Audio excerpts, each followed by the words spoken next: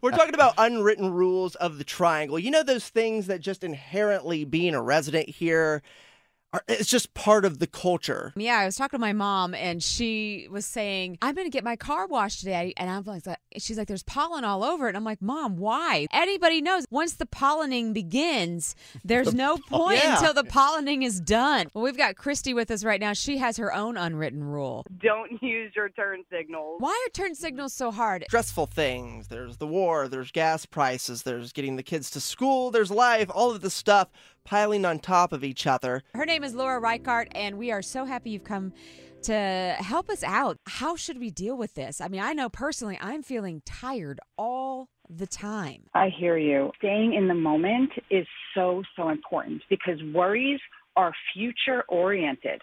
And they're about the events that haven't even happened yet or may never happen. Going back to your breath, because that always brings you back into the moment because you have to breathe all the time. And we're always told, just take a breath, just take a breath. It's so true.